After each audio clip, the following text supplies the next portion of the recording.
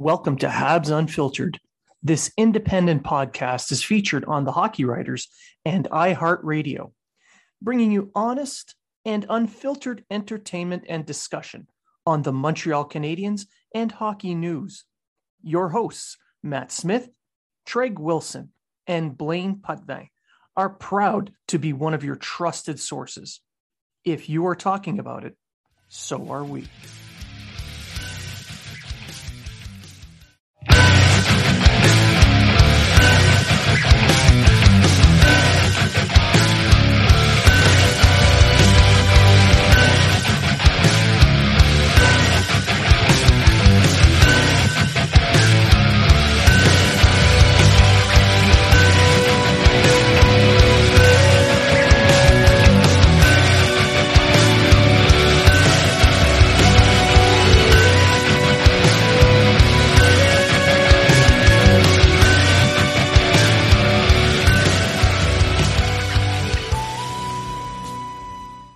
Welcome to Habs Unfiltered.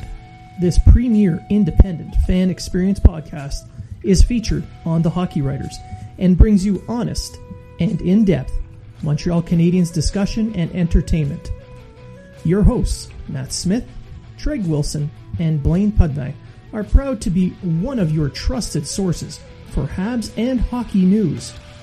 If you are talking about it, so are we.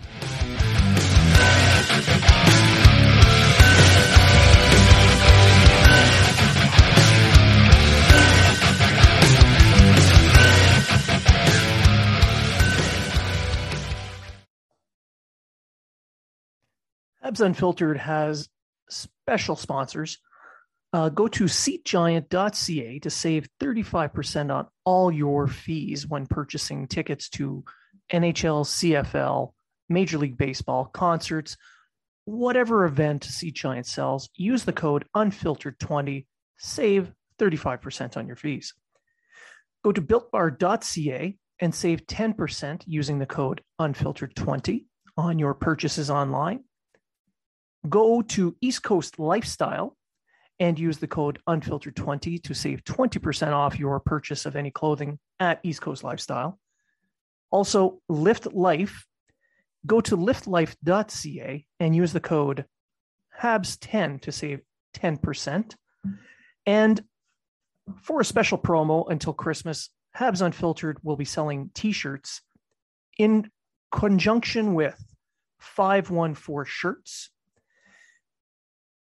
If you purchase one of our shirts, the entire profit for the sale goes to Vets Canada. Vets Canada does work to end veterans' homelessness across Canada. So let's help a great cause and wear a great shirt. And welcome to Habs Unfiltered, episode 194. I'm your host, Blaine Putney, and I'm joined now by my co-hosts, Treg Wilson. Hello. And Matt Smith. Good evening. Whose heroic return from Cold Lake, Alberta on a propeller aircraft is just awe-inspiring. Happy to be back. Happy to be back from Cold Lake. I'll just say that. So with the budget cuts to the RCAF, was it you guys on bicycles that were pedaling to make the props turn? Pretty much, yeah. Yeah. Yeah. Think of the money saved in gas. Exactly. Yeah. That's why you guys play volleyball, to get in shape for that. Absolutely. Shirts and skins. Speaking of shirts, for those who are watching on YouTube, you'll notice that two of our hosts are wearing their Habs Unfiltered t-shirts from 514 Shirts. These shirts are absolutely beautiful and comfortable. And the purchase of any of these shirts, the profits all go to Vets Canada to help them fight veterans' homelessness across this nation. It's a charity that I've worked with in the past that I enjoy helping. They do the work to help any veteran who has fallen through the cracks and needs their help. So if you buy a shirt, you help a veteran. So on that note, we'll switch over to the little news and notes around the Montreal Canadiens. As we record, it is Tuesday, October 12th. Yesterday, the Canadiens picked up Adam Brooks from the Toronto Maple Leafs on waivers. So he's a 5'10", 180-pound centerman, basically a fourth liner. What do you think this means, guys? What do you think this means for the lineup? Matt, you weren't on the last one, so I'm going to give you the first go. I just think it's going to be additional competition for those fourth line spots. You got guys like Hoffman that are about to come back, and you're going to need a roster spot for him, and he's not going to be a guy that's going to have to compete for a spot. You know, he's going to be in the lineup. But guys like Poehling, Belzile, Paquette, Perreault, etc., those are the guys that this is going to kind of put a little bit of a flame up their ass and just kind of make some internal competition there. And I don't think that's necessarily a bad thing. I personally thought that when this abundance of players went on waivers, that the Canadiens were going to look at Brooks, or they were going to look at Barré-Boulet that was picked up by Seattle. Could you imagine? How did Bergevin let that go? How did he not pick the Francophone? My God. More importantly, why did Tampa Bay let go such a wonderful hockey player? Exactly. But I really think I think that he's going to be one of those guys. He has performed.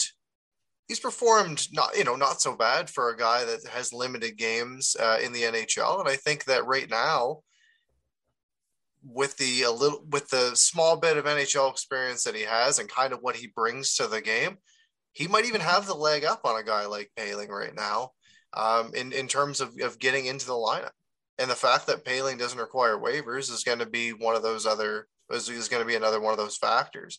But with guys having to come back from injury and already the team going through so many changes, I don't think this is the last time we're going to talk about Brooks and some of these other fourth liners and really what that lineup is going to become, I guess, as the season comes on. Greg? I think Brooks was kind of I don't want to say nail in the Poehling coffin, but I think he brings a little bit more to the thing. If you really look at it, he only played 11 NHL games. He's actually played has less NHL experience than what Poehling has. However, he's showed really good promise in every one of those games playing on a fourth line with Toronto. So everything I hear from my Toronto friends is that he's a great player, good two-way forward. His skating's a bit, so like Poehling, his skating needs a little bit of work, but he plays a good 200-foot game. I think the battle is going to be between Poehling and him to keep their job once a guy like Huffman and Edmondson. I know we're going to talk about this a bit later, but the Canadiens went with 15 forwards, 6 defensemen. I mean, we might as well just circle right into it now.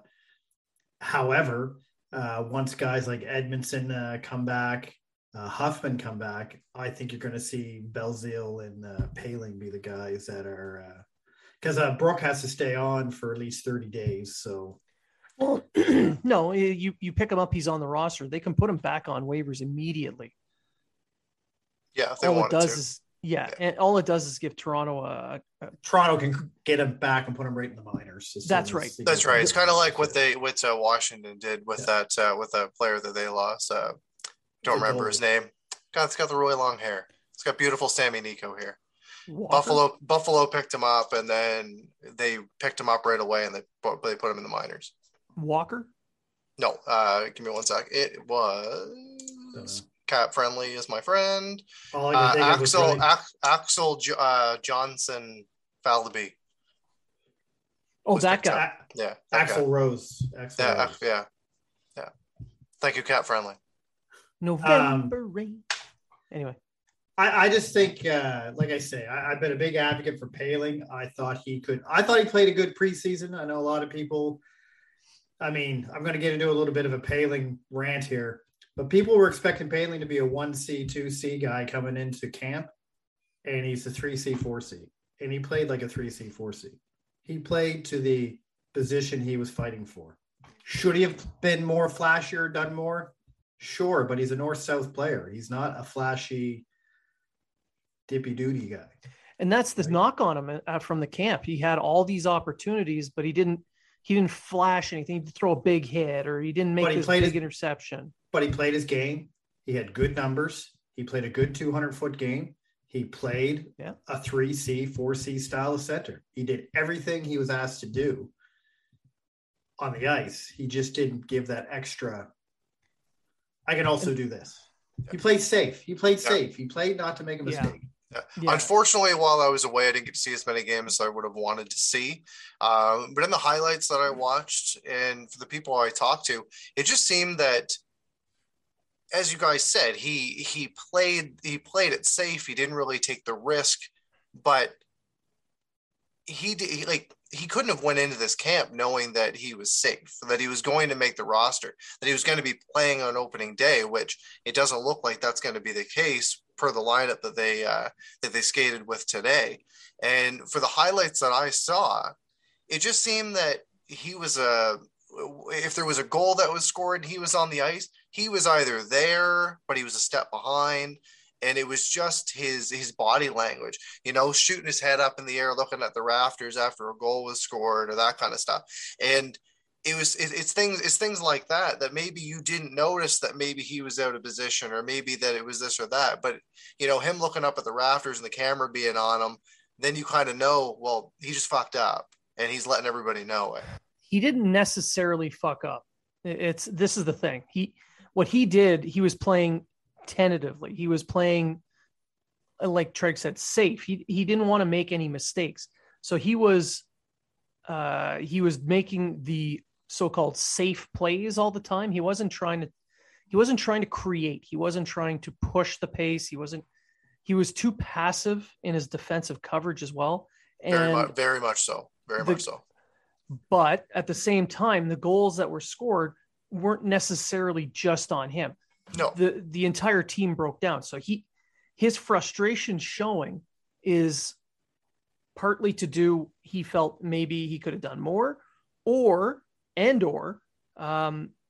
was just frustrated that it's not working for him. Yeah. So the expectation was he was going to do a lot more in this camp, but he just didn't do it. For me going into this, the spot was his to take.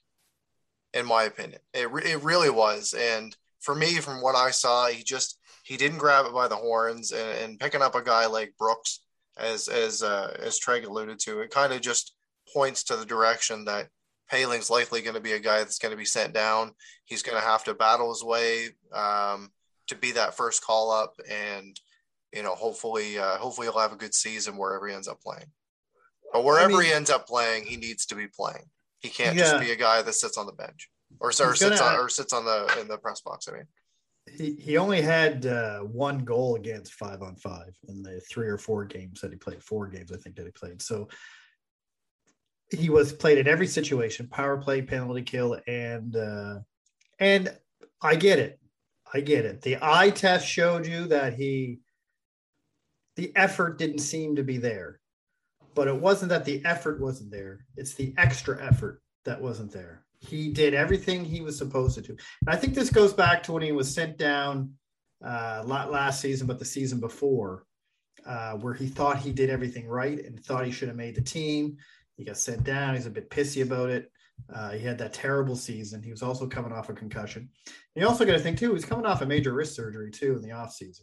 So how much did that affect his play in the preseason? Well, a lot of people don't mind you, skating has nothing to do with his wrist, but how much did that have to do with him not taking that big hit, or him not making that shot or doing that play? That's right. So coming into the camp, I had him pegged as being sent down based on his waiver eligibility alone, and I haven't seen anything from him that is making me change my mind. He's still on the roster as we speak with the 15 forwards. But the Brooks pickup on waivers tells me that they need that depth guy to sit in that press box. And you're right, Matt. They don't want him to just sit there and waste away. No, so it's the worst thing they could do. Yeah. So unless they plan on him playing that fourth line role, which doesn't seem to be the case with Paquette and Brooks, it looks like he's going to go back to Laval. He's going to play top line minutes on there, play in all situations, get a ton of minutes. I still think he's going to be a call up and he's going to end up sticking because the Brooks experiment, it's just temporary. There's going to be other guys coming in when Byron comes back, when Hoffman comes back, you're going to need to waive guys. And I fully believe that Brooks has been one of those guys sacrificed. I don't see it being Paquette or Perreault. Well, no, they went out and signed them. He's just a waiver pickup. Yeah, I don't see to me, Paling and Bazile will be the first two to go down. Oh, yeah. Right. After that, so that's Huffman and say Edmondson, because they only have 6 defensemen. Once Edmondson come back, they'll move up to 7. Those two are gone. Now, you got Niku coming back from injury soon sometime. I don't know what's going to happen. Norlinder. But they got to come down to the roster before they do something. But I think Norlinder's going to go back to Sweden as soon as he comes back. Yeah. So there'll be a paper move done there somewhere, somehow. And I'll see. I think Nico, I don't know what's going to go on with Nico. All depends on how Weidman does while Nico's out, I think. If Weidman shits the bed, then maybe they go, all right, Weidman, we're putting you on waivers. Nico, you're coming in. If Weidman, which I didn't think Weidman played bad in the preseason, but I don't think he did either. But he didn't stick out either. It's same as Paling. He didn't do anything special. You know what I mean? Like it didn't look like he was good on the power play. He was good. He was Gustafsson. Okay. He was the Gustafsson of the preseason. I mean, he was okay on the power play. I'm just saying. Where he actually showed up was the power play. So on this is all thanks to the GM, and that's Bergevin. So we'll do a quick little discussion on Bergevin. Matt, you didn't get the chance to mention this in the last episode because you were gone. So I'm going to give you the first crack again. What's your thoughts on that? So it kind of makes me a little bit uncomfortable knowing that the general manager of the Canadiens is going now into a contract year without an extension or anything. And there have been talks that there have been offers, but I personally think that he's probably still sitting on an offer. And I believe that he's thinking, what am I going to do for this team this year? How's the team going to look at the end of my tenure, at the end of my contract? And do I want to continue doing this? The thing that I'm looking at though is if I'm Jeff Molson, how am I reacting to that? If there has been an offer, there is an offer on the table, and you've got a general manager that now has been with the team for quite a long time, just signed Suzuki to a very big deal today. We'll get into. You're looking at a very storied franchise. You're looking at a position that definitely would need to be filled. So if you're the owner, being Molson, do you want to sit on this all season and not kind of push this story as say, are you going to sign? Are you going to sign? What's your plan, etc.? Or am I going to have to look elsewhere? Because I really doubt that he's going to want to go the full season. And then all of a sudden Bergevin decides to call it quits. And now you're looking for a general manager that can take on the responsibility of you're looking at that can take on the responsibility of being the general manager for the Montreal Canadiens, which is not an easy task. Well, here's the thing. If Molson, if he has offered Bergevin a deal, which is the rumor right now, that's the rumor. If Bergevin's sitting on that, all Molson has to do is remind him that, if he wants a loyalty, go buy a dog. He doesn't need to be loyal to him. Yeah. He can go out and start looking behind the scenes for a replacement. He very well could. And if I were Molson, that's what I would be doing right now. I'm like, okay, I need to have certainty with this team going forward. Apparently, Molson trusts Bergevin to make the right decisions right now, but who's to say that in a month's time, if there's a couple more injuries, that changes? Maybe it changes depending on who's hurt and what deals he's putting together. I mean, trust only goes so far. That's right. And a lot of the changes that have been made so far within the Canadiens from last season to this year, most of them have been out of his control. Yes. Yeah. right? A lot of them happen. It has been an So absolute freaking gong show of bad news all summer long. exactly. There hasn't like we've had some positive news, like we'll get into later on about Suzuki. Yeah. But you lose a guy like Shea Weber. You lose Carey Price for at least a month, which nobody saw coming. Right? Hoffman's out for a Right. month. Hoffman's Edmondson's to out start. for Edmonds to start. yeah. Right. We already knew Byron was going to miss some time. Right. You look at this team and it's so much different. It's so much different. Then you lose Kotkaniemi to the Hurricanes. Oh, So well, I mean, but they rushed him in the first place, so that's their fault, right? Exactly. Yeah. The what lady was right, apparently. What? I personally believe that Bergevin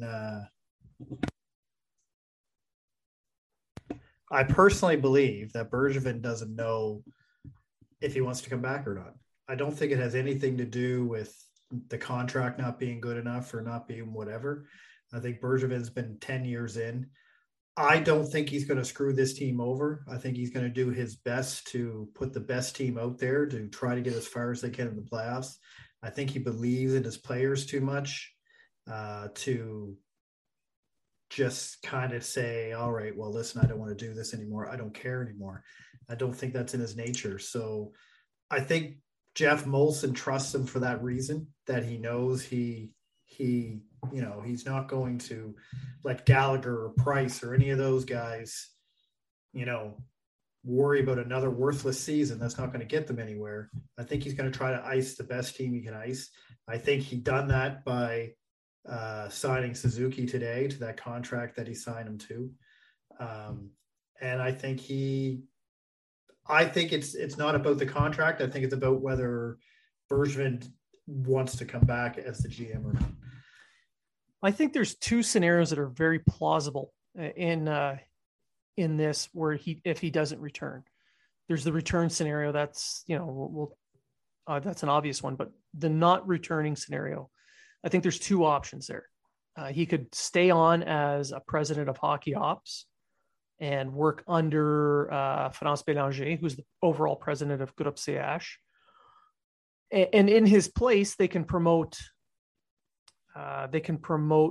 Trevor Timmins, who's been an AGM there now for 18 years? The last 18 years? It's been quite a while. Since 2003, I believe he's been an AGM. So I don't think he hasn't been the assistant general manager that long. He's been the scout, and then he was the head of scouting. He's only been assistant general manager, I think, since 2015 or 16. He's been with the Canadiens for a long time. Almost 20 years. He's been the AGM for a long time. I can see them promoting him into that GM role, with Bergevin moving on to president of hockey ops, kind of like the Shanahan thing. Except Bergevin made a final. Yeah. And then also you've got Scott Mellenby and you got Marcel Point. Yeah. But as two guys that Timmins has been there longer. I agree. I think he would have the leg up, but these are all guys that have been sought after from other organizations that have stayed with the Canadiens. Yeah. And the other scenario would be them reaching out outside, and they would need someone who speaks French, obviously. So I don't know, someone like a Martin Brodeur, because he's more the temperament of who's currently in the Canadiens organization.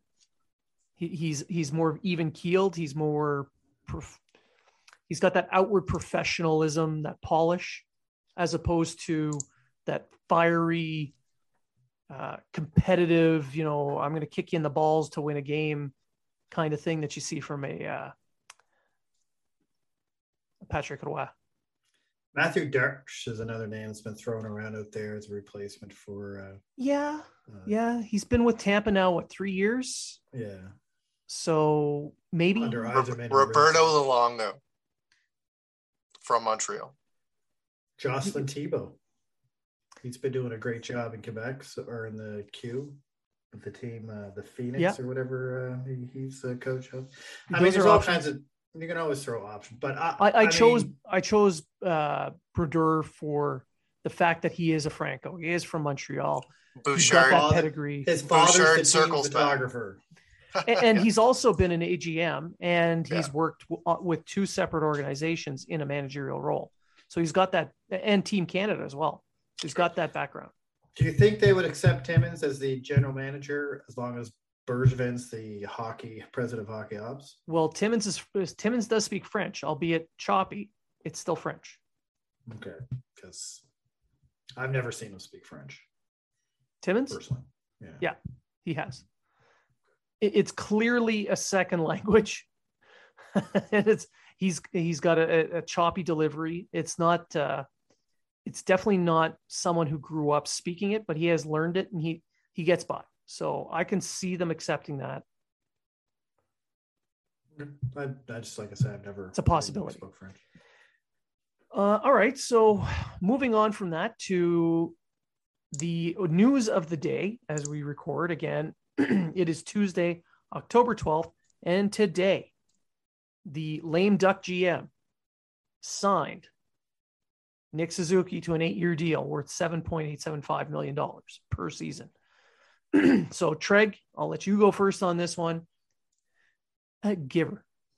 I think this was an excellent signing. I know the Leafs fans are now going on about what a terrible contract it is. Why would they, how could they sign him for that? William Nylander was slandered because he signed for $6 million and yada, yada, yada, yada. I think it's great. I think it's a great contract. Suzuki need to be locked in long term. They get 4 years of UFA out of him. He'll be 30 when he leaves the team, or if he leaves the team. He's under contract until he's 30. Until he's 30. So it's only going to get better. It's front loaded a bit. If you look at the year by year breakdown, 10 million, I think the first 3 years, and then it drops down to. And with the AVV of 7.875. Craig Rivet, once again, and Craig Rivet is keeping this team alive until 2030. So if you look at the trade tree, Suzuki's part of it. That's the Josh George's first round San Jose pick. Yeah, the Craig Rivet, Josh George's trade is still going. So, I think it was a great signing. I think Nick Suzuki is only going to look better, especially playing with Caulfield. I think you're looking at our first 70 to 80 point center since Koivu, who never got to. Well, Plekanec had a 72 point season, and then so did Max Domi. Okay. A consistent 70 to 80 point scorer. Well, then in that case, you'd have to look back at Vincent Danfus. Yes. I think Koivu did it twice. I think Koivu had over 70 points twice. And so did Plekanec, I think. I don't know. I'm not a historian. Mike Camito can tell us all about that. I think it's a good signing. I don't think it's too high. I think with what everyone else, like a Brady Kachuk's holding out for like $10 million. You got that guy in Minnesota there. He got $9 million for 1 season of work. Barkov just signed for what, 10 million? 10 million. 10 million. So, Barkov is a 70 point scorer, but I digress. I think it's a great signing for Montreal. And I think that proves that our lame duck GM is not just sitting back and playing out the year, offhanded. He's actually taking his job a little bit serious. And you got to think too, this is the first time in quite a while that he assigned someone to a long-term deal without a bridge. I think it might be the first time that he has done that. Probably, yeah. I don't know for sure. If it's not the first, it guaranteed it's not more than 2. I don't honestly, off the top of my head, remember the last time he didn't bridge someone. Jake Evans. He's coming off a 2-year deal. Yeah, I don't know. I'm just trying to think. I have no idea. And Evans's deal is only 3 years. Yeah, so it just takes him to his UFA. I don't know. I wouldn't doubt it, because even Gallagher got a bridge deal. No, Gallagher didn't get a bridge deal. Didn't he get a 6-year deal at 3.54? Was it 6 or was it 5? But is that after a bridge? I don't know. That's why I don't know. I know Like I his said, off the contract top of before my this head. one. If you guys do want to know this, you can head on over to Cap Friendly, and they are fantastic. I was hoping as we were talking, Matt would have already done that work, but the Air Force isn't good at taking hints and doing work. yeah. We'll batter back and forth. I don't know. Maybe. I don't know. Matt's just like deer in headlights. He signed a 6-year deal worth $3.75 million. But did he have a bridge contract before that? Is that right out of his ELC? He had he had ELC, and then he had the 6-year deal. There you go. So the second time, and he cried. He cried. Then a second 6-year deal, obviously. And Bergevin cried when people thought that he didn't want to sign Gallagher. So that tells you what level he has Suzuki at. Yeah. That's telling. And Bergevin said he wanted Gallagher to be the highest paid Canadian, and that only lasted 2 seasons. One, yeah. Yeah, 1 season. Highest paid forward, not Canadian, but highest paid forward, and that only lasted 1 season. Yeah. Well, 2, because his Suzuki's doesn't officially start till next season. Okay, technically you're correct. So 2. Yeah. So I don't know how much of this, Matt, do you think falls on losing Kotkaniemi on the offer sheet? I think it's a big part of it. Obviously, you've got more money to spend because now you're not going to have to tender an offer of at least 6.1 to get Kotkaniemi, whatever the hell he would have done this year with the Canadians anyway. Now, obviously, we're not going to know that.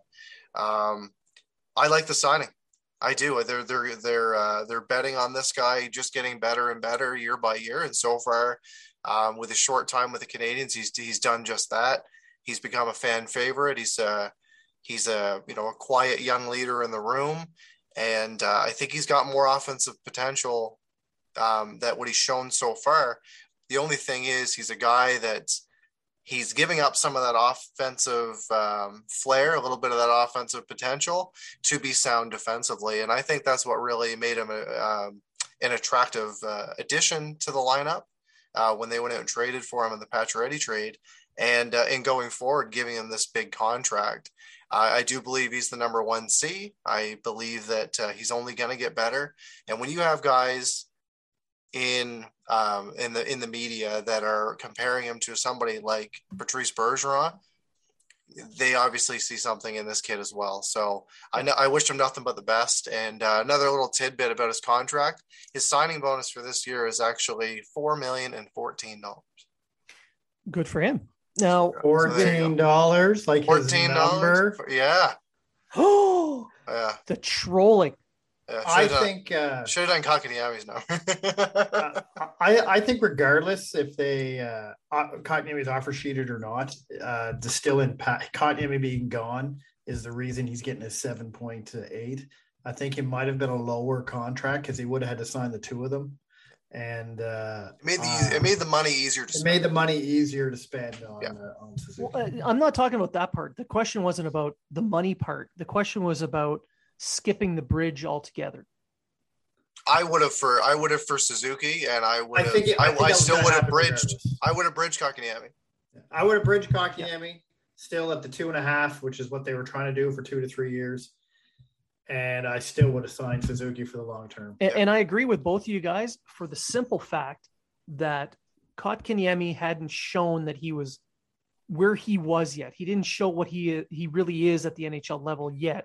Despite having more NHL games, he needed more time. Yeah. Whereas Suzuki has shown that he is a 1C already. He has proven himself as a 1C. He showed it in the playoffs.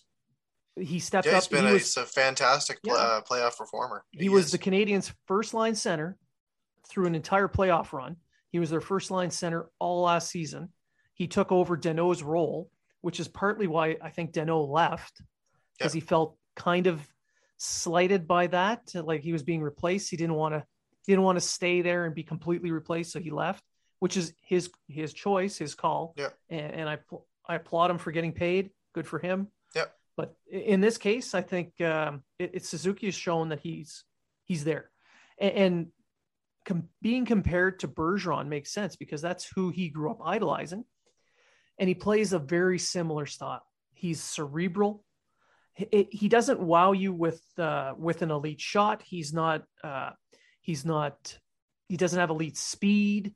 Nope. He doesn't dangle in a phone book, in a phone booth like some top end centers do. What he does is he plays the percentage game. He plays solid defensively, creates a transition game, uses his line mates, moves up ice, and finds those quiet areas. And he's already pre-planned the play, like he's setting up a chessboard as he goes up the ice. He moved this pawn here, that pawn there. They're going to do this, this, and this, and I'll be right there waiting, make my pass or take my shot. That's Suzuki's game. Blaine, I don't know if you're on Twitter. Sometimes. But Kotkaniemi was not given the chances that Suzuki was getting. He was not given the wingers. He was not given the opportunities on the power play or the penalty kill that Suzuki was given. He was not given a fair shake like Suzuki was. I'm guessing is this Bergevin's fault? As I read today, Suzuki, he was guided to where he was by the organization. Guided that way. Molded. Didn't Suzuki? Yeah. Wait, so just to be clear, didn't Suzuki start his NHL career as a fourth line right winger? Correct, and Kotkaniemi started his as a third line center. I'm just putting it out there. Maybe, just maybe, one player developed quicker. Or that one player was already better than that other player. Yeah. Or maybe this is a ghost situation and Patrick Swayze was behind Suzuki, just molding him. or do you mean young blood? Or maybe it was Roadhouse and Suzuki was like that young bouncer. And then he had to rip the throat out of the other. Would that make Kotkaniemi the guitar player in Roadhouse? You mean the blind guy? Yeah. When mine, does that make Jeff does that make Suzuki Demi Moore?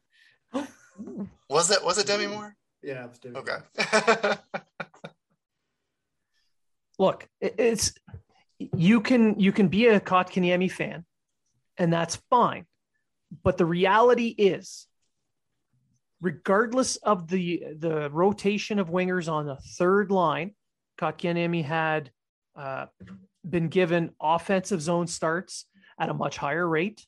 He had been given especially under Ducharme. Yep. So he was being given select ice time. He was being matched up and paired against lesser opposition to help guide him in. Whereas Suzuki, he started that way, but he quickly moved up and proved that he can take on more and more. Gain the coach's trust really quick. That's right. Yeah. And how do you do that at the NHL level? You show that you can play defense. Yeah. And then from there, he was providing offense because last season he had 41 points, which a prorated would have been about 60. Yeah. Whereas Kotkaniemi struggled. I mean, he didn't quite have that. So this season, Kotkaniemi's over in Carolina, and because they're paying $6.1 million for him this year, they threw him on the top line with Aho and Nekach. So good luck to him for now. You know what? Good luck for you know what? He's gone. It is what it is. I'll still follow him and I'll see how he progresses throughout the year. But you know what? If he falters, fuck, it is what it is. I ain't gonna lose sleep over. Dead to me. Dead. But the development the development issues that Kotkaniemi faced, yes, you can blame some of it on the team for letting him stay as an 18-year-old instead of sending him back to Finland. But he earned his spot on an NHL line right away. Yes, he did. He did. He just never took the bull by the horns and continued to progress like Suzuki did. And who in his rookie season, when he scored his 34 points, was sitting there and saying, this guy should not be playing on this team right now? Exactly. Yeah, 100%. 100%. 11 Not goals, the people bitching and moaning points. about his rotating wingers, because he had rotating wingers that year, but nobody was complaining then. No, because he was scoring points. Yeah. But back to Suzuki. And we've talked about this winger thing before we go back to Suzuki. We've talked about this winger thing before. This would have been the best year he would have had wingers. Same thing as if Deneau would have stayed.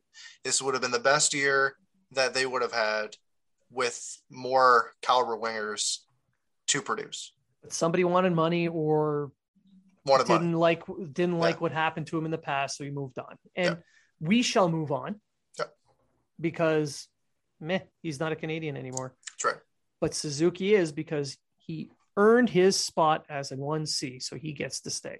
Yep. He's a Suzuki. He is a Canadian till 2030. Yeah. Or under contract anyway.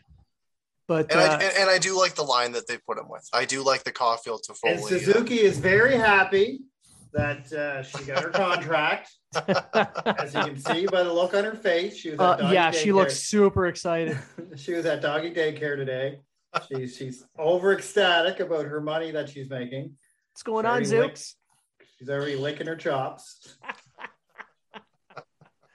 That's an $8 million smile right there. Look at that. Anything to say? No. No.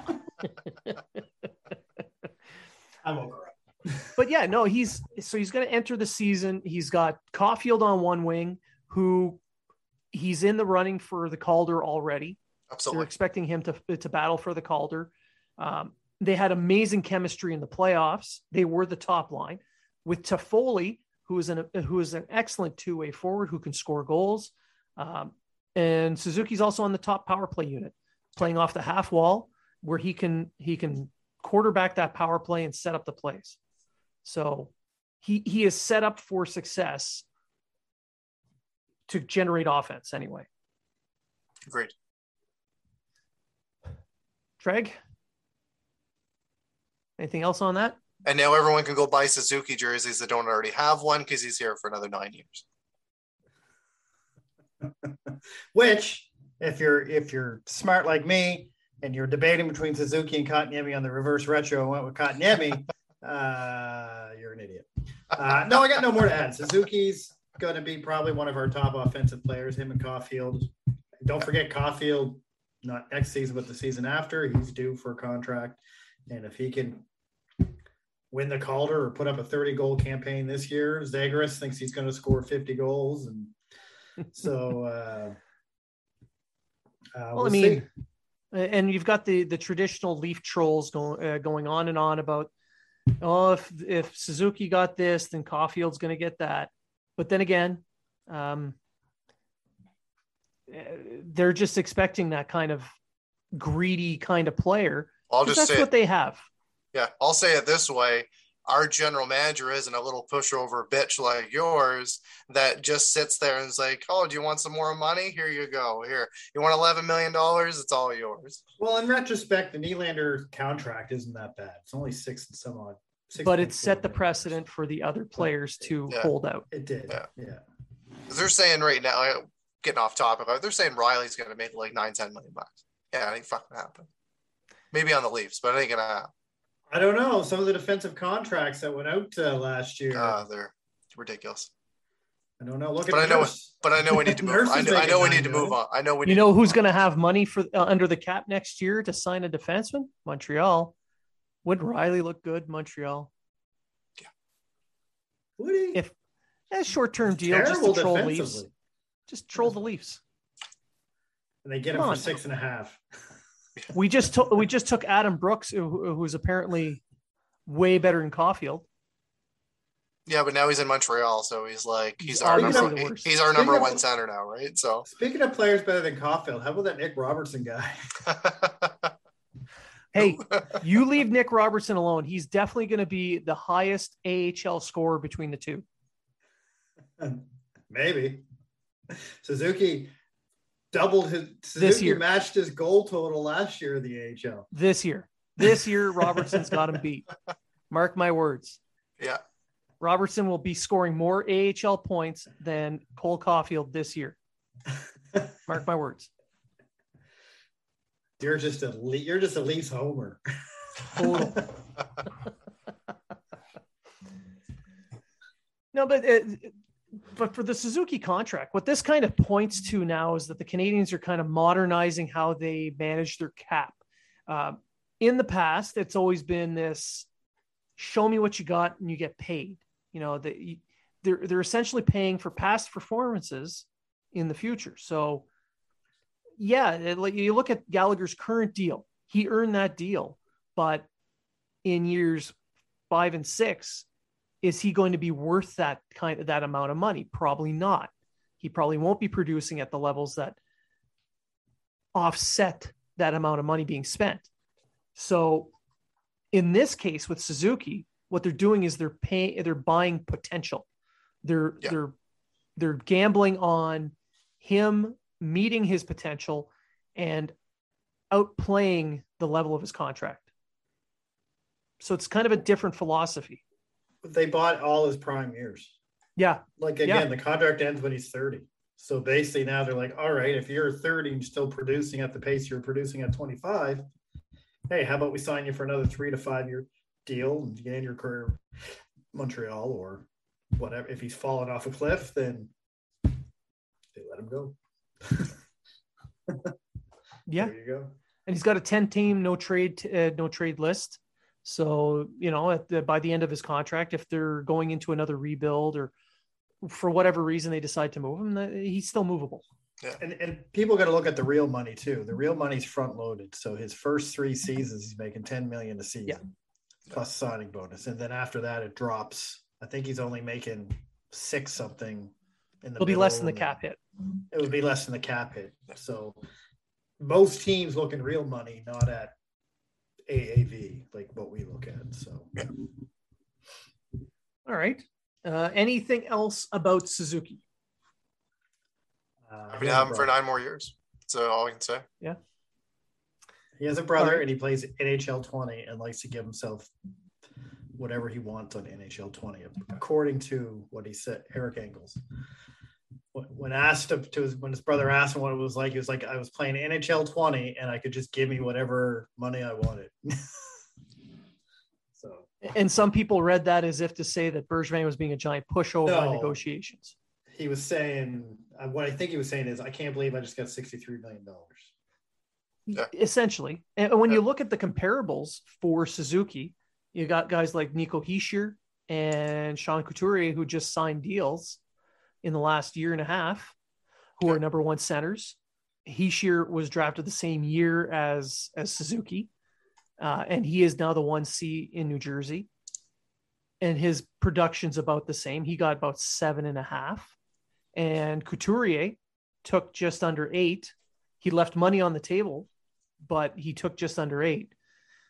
Now he has a Selke trophy to his name, but he plays a similar 2-way game, just a little bit more physical. So you have a couple of comparables making about the same amount of money.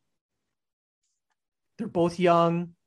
So you can see why Suzuki got that much. He's the 13th highest paid center, or will be the 13th highest paid center in the NHL. Once it kicks in. And once it kicks in. But it's comparable. I'll ask this. Do you feel that, like, he's still on his ELC this season? Yeah. So do you feel like there's going to be pressure on him to produce offensively, to get over 60 points this year, even though he's on his ELC, to prove himself worthy of that deal? No. Yes, I think there will be. I think there's still pressure is going to still be there, but I just think he's going to continue to develop the way that he was. He was on a pace last year for 60 points, and I think he'll hit it this year. I think he's just going to play his game and not even think about it.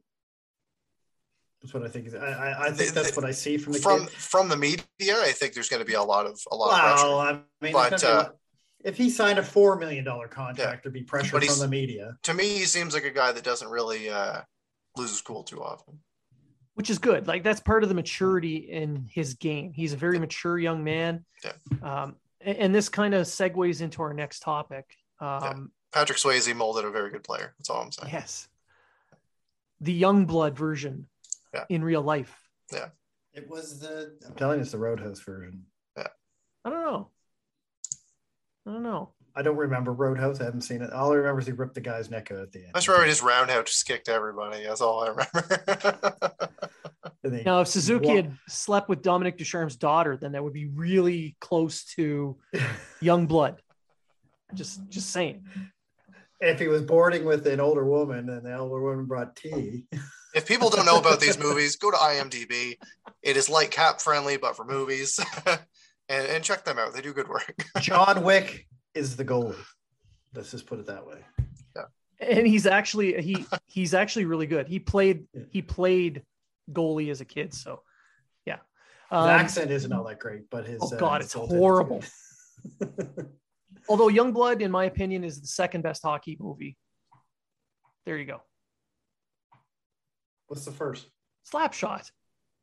Mystery Alaska Man. Does that even count as a hockey movie? They play the New York Rangers. Exactly. Michael Myers is the Don Cherry of Alaska. Any hockey movie with Mike Myers in it, just flush it down the toilet. Love Guru. That's all I gotta say. Hey, I didn't mind the Love Guru. Oh. Justin Timberlake made that movie.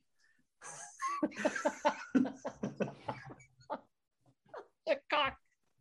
La Grande Cock. Yeah. That's the only good part to that movie. Anyway, the maturity level is what we were talking about, and then we devolved into this. So the maturity level for Suzuki, I think, will play a key role for him in the future in Montreal. Like, Montreal is obviously a very difficult market to play in. And we've seen that recently. So this is the segment we're going on to. It's kind of a mental health segment. He thankfully has some mentors on this aspect of it, with what Drouin has gone through, with what Price is going through. I can see that this locker room is probably going to be a little bit more tight knit when it comes to that kind of scrutiny from the outside, based solely on these two very popular people in the dressing room having to deal with these problems. What do you think, Matt? Well, I think that just to throw my 2 cents on the Carey Price situation, I think that you get a player of this caliber that comes out and pretty much just says, I'm not good. I'm not in a good headspace. I shouldn't be playing. I need to focus on myself, and I need to focus on my family. And I believe that this is going to be something that's going to reverberate around the NHL and maybe even through minor hockey and through other sports when kids are burnt out or when other athletes are burnt out, and they might need to take a step back from the game. And it takes a lot, because with Carey Price, he's been that guy that he plays through everything, and he's been there, and he's put the Canadians on his back for so long, and it's really time for them to put a hand on his shoulder and give him the support that he needs. So I'm very happy that he was able to do that. And obviously Bergevin, his press conference, is very emotional when speaking of it, and he used Drouin as an example on it. Obviously, I want to see this guy back in the lineup as soon as possible. I'm hoping once that 30 days hits, he's ready to go. He's in the lineup. He's back with the guys, back in the locker room, providing that solid leadership that we know that we can depend on from Carey Price. And to all the people that are out there that are saying, well, you make $10 million a year, doesn't fucking matter. Does not matter at all. At the end of the day, doesn't matter if you make if you make $100,000 a year, you make $1 million a year, you make $10 million a year. We all deal with mental health different ways. We see celebrities all the time. Some of them lose their lives over mental health related illnesses. And I said for Carey Price to come out and say, I get to look after this, and I look after my future outside of hockey. It's big on him, and I commend him for that. Those same jackasses that say he makes this much, he should be better, he shouldn't be dealing with this, are the same morons that compare sporting athletes, calling them warriors. Yeah, And they exactly. compare going Yeah. to a game as going to war. Yeah. But who's the ones dealing with the mental health more so now in the last 15, 20 years? Exactly. Our military, Yeah. who have been in actual combat. Yeah. These men and women who are supposed to be the toughest in the world are still dealing with this. They're still dealing with mental health issues. So this is something that affects everybody. Exactly. It does not matter what walk of life you're in, what job you do, it will affect you. So to those people that are criticizing Carey Price for doing what he feels he needs to do for himself and his family, fuck you. Yeah. Trey, got anything? First of all, if money made it so you didn't have mental health issues, we'd all be watching Mrs. Doubtfire 2 right now because Robin Williams would still be alive. Good point. So all in that argument right there. See, the problem is the stigma of mental health is still around. So it takes someone like Carey Price, not really someone like Carey, I shouldn't say that. Corey Hirsch, and you're going to see a theme of actually goaltenders in this little rant I'm going to go on. Corey Hirsch back in the 1990s dealt with something that I deal with, OCD. OCD, you alienate yourself from other people. You want to be alone because you think you have to work it out on your own. And there's many different things to it. And it happens differently for different people. But he didn't want to lose his job. So when he was with the New York Rangers, he didn't say anything. And that's when he first started experiencing this disorder. And it wasn't until 4 or 5 years later when he was with the Vancouver Canucks that he was finally and also he almost drove his very expensive car off a cliff. That was another big thing that he slammed on the brakes and he thought something's wrong. I have to get help. He went to the trainer of Vancouver and the Canucks gave him full support and let him go. But Corey Hirsch, and nothing is Corey Hirsch, he wasn't the star player of Vancouver. So you can look at that. And again, listen, I've talked with Corey Hirsch. I know Corey Hirsch offline and stuff like that. Nothing against Corey Hirsch. But when you look at a guy of Carey Price's caliber, who is the face of a franchise, and then he says, I'm not okay, and I need to fix this, it shows all the little Jimmies and Sallys and whoever that are playing hockey, or any sport for that matter. It doesn't matter what sport. If you're not mentally there, you got to step away. Doesn't matter if you're the best player on the team or the worst player on the team, right? Mental health is there. How many times we all grew up playing sports? How many times did someone say, a lot of this is mental? A lot of this is mental. Yep. Right? 80% of this is mental, or 70 is mental, 20 skill, and 10% is luck. Right? I heard that my whole lacrosse career, especially as a goaltender. Because I'll tell you right now, 80% of goaltending is mental. 80%. So every save fell in the 10%? Yes. But I was the type of goaltender that every goal I let in that I thought I should have had, I thought about that goal for about 4 days. You know what I mean? And I stayed up at night. I had a hard time sleeping. I had a hard time. We could have won the game 14-2. But that second goal I should have had, that's what's going through my mind.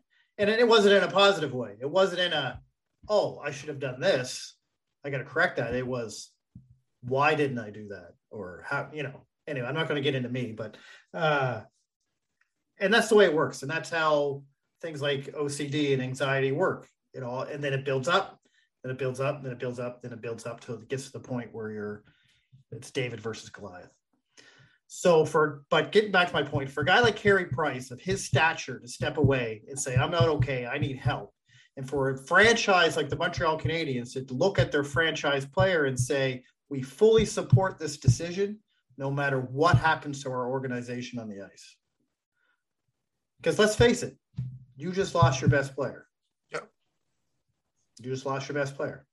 Right? And the Right? first thing out of the GM's mouth was not, how are we going to take it to replace him? It was, whatever he needs to get better, we will do. Even though the questions were asked by media, and you knew that was going to happen, he stuck to his guns, and he was very, very, very professional. I thought that was one of the best press conferences that we've ever seen Bergevin speak of. For the organization and for the player to be so supportive and being able to do that, it's going to show I'm hoping it's going to have a trickle-down effect to other NHL players, to minor league players, to kids playing in the thing, to sit there and be able to go and say, hey, I can't do this. I need help. And for that organization, no matter, I don't care if it's Timbits or if it's Tassa or whatever, you guys over there in Hammonds Plains, for that organization to say, what do you need? What do you need? Right? Not, well, you could do it, buddy. Like, and we've been there. We grew up in the 80s and 90s. Hey, I'm not feeling tonight. Well, we need you. Get in there. Get over it. Man up. Suck it up. Man up. Get over it. Now, I wrote an article that came out today about this topic. Robin Lehner, the New York Islanders, did the exact same thing for Robin Lehner. He sat down, had a lunch with Lou Lamoriello, and Lou Lamoriello pretty much said, what do you need? But again, at the time, Robin Lehner wasn't the face of the franchise. And I'm not dismissing what the organizations did or what they did. I'm just using Carey Price for the impact that I'm hoping it brings to everybody else, to the sport, to all sports. Look at the Olympics, the gymnastics for the United States. Simone Biles, the tennis player who stepped out of the U.S. Open. Yeah. Mental health is just as important as physical health, if not more important. And if you don't take care of it, you're going to deteriorate. And that's what happened to Jonathan Drouin. Jonathan Drouin went for years with insomnia and anxiety, and it made sense why he hit walls. It made sense why he would play so good for 30 games, and all of a sudden it looked like he was skating with sandbags tied around his ankles. Yep. He was up for 5 fucking nights. You know what I mean? He couldn't sleep because what was he thinking about? He was thinking about hockey. He was thinking about, how can I be better? What did I do wrong? What is this going on? COVID didn't help. Social media doesn't help. Today's media doesn't help. Fans don't help. You don't know what's going on in someone's head. So, and I'm not saying everyone's going to walk on eggshells around everyone else, but just be aware. Just be aware. That's all I can say. And if you do know someone that's struggling, help them. Give them their support. Yes. Well, I mean, my DMs are always open. I think people know that, but help doesn't necessarily just mean, hey, we'll chit chat and we'll talk. Help can just be, you know what? Just you saying, you know what? That sounds like it sucks. I feel bad for you. I support you. Whatever you need, I'm there. People just need to hear that they're supported. That right there is 80% of it. Yeah. Where you're not judging them for feeling the way they feel. That's the biggest thing you can do. And the stigma of admitting that you're having an issue. If you had a broken ankle and you walked up to a friend and said, I think I broke my ankle. Oh shit, that sucks. Here, let me get, go get that checked out. No questions are asked. Everyone's like, yep, that's broken ankle. But if you walk up to the same person and say, I haven't slept in 5 days and I keep having the same nightmare over and over again. Well, what the hell's wrong with you? Yeah. It's that instead of saying that, just say, oh, wow, that sucks. I don't know what to say, but hey man, whatever you need. That alone shows that you don't judge them. There's no stigma to you, to speaking about it to this person. So the more people that do that, the better. There's a long path, but I don't want to get too much into it. I think our time for the show is pretty much up, but I just wanted to have a quick segment, Just raise awareness, because you're sick, not weak. It's an illness. Totally agree. I mean, and yeah, no, I'll just get into another rant. So I'll just, I'll hold off. But I do want to say before we go, and I have to look it up here. If you are thinking about committing suicide or anything, have suicidal thoughts, call the Canadian Suicide Prevention Services, 1-833-456-4566, or the Kids Help Phone, 1-800-668-6868. There's also a Hope for Wellness. You can look that up. I'm not going to give a number. And if you're in the United States, it's 1-800-SUICIDE. I just thought I'd bring that up since we are here talking about it. I have no idea what it is in Britain and any other country that we had people listen to us in, but that's Canada. Or 911. Just call 911. Or in Great Britain, 999. 999. Yeah. So I want to thank everyone for tuning in, listening on all the platforms that we are on, including iHeartRadio. They've been great partners for us. The Hockey Writers has been sharing our work. I want to thank everyone for interacting with us online, and everyone who's sharing pictures of their new Habs Unfiltered t-shirts, helping a cause that's close to my heart, homeless veterans. These people have served our country and they deserve all the help and support that we can give them. So please remember, 514 Shirts sells these t-shirts, and all profits, every penny of the profits for these shirts goes towards Vets Canada. So if you want a great shirt and you want to help a great cause, go to 514 Sports and buy a Habs Unfiltered t-shirt. So thank you for listening. And remember, if you were talking about it, so are we. Do you have a problem getting big city slams? Are you not getting the gains at the gym? Well, don't mortgage your future on rental supplements. Get Bergie Arms. Bergie Arms will get you the gains you need. Bergie Arms gets rid of all the bad attitude and builds better character so you can get the gains you need. Get Bergie Arms. Bergie Arms. Bergie Arms today. Not a real product.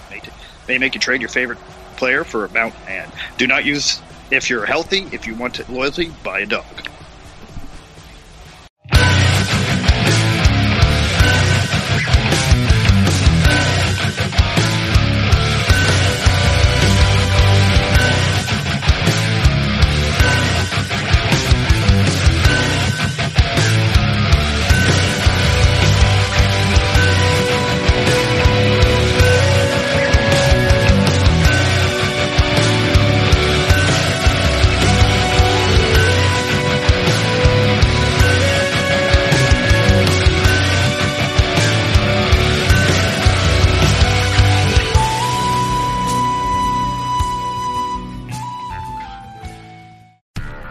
Do, Did, Will, the Story of People podcast is now available on the Crier Media Network. The first 5 episodes are here and feature some incredible guests that fit into one or all 3 of those categories. Ready? Tara Sloan from the San Jose Sharks Undercurrent podcast at NBC Sports. Marianne Iveson from Iveson Voice and the Let's Take This Outside podcast to talk about the world of outdoors as well as voiceover land. Ariana Hunsicker, future Canadian Paralympic swimmer, already winning tons of awards for this country. Scott McGregor from the Hot Wallet podcast to dumb down the world of crypto, Bitcoin, and NFTs so you don't have to. And Jackie Holowati from Climate Pledge Arena in Seattle, Washington, the first net zero carbon certified arena on the planet. Wherever you get your pods, wherever you watch your pods, and on the Crier Media Network. I'm Matt Kundle, host of the Sound Off Podcast, the show about podcast and broadcast. Since 2016, we've been speaking with amazing people who have populated your ears for decades. Legendary broadcasters, research wizards, talent experts, podcasters, voice talent. Almost 400 stories, all for free. Subscribe or follow the Sound Off Podcast on Apple Podcasts, Spotify, Amazon Music, or at soundoffpodcast.com.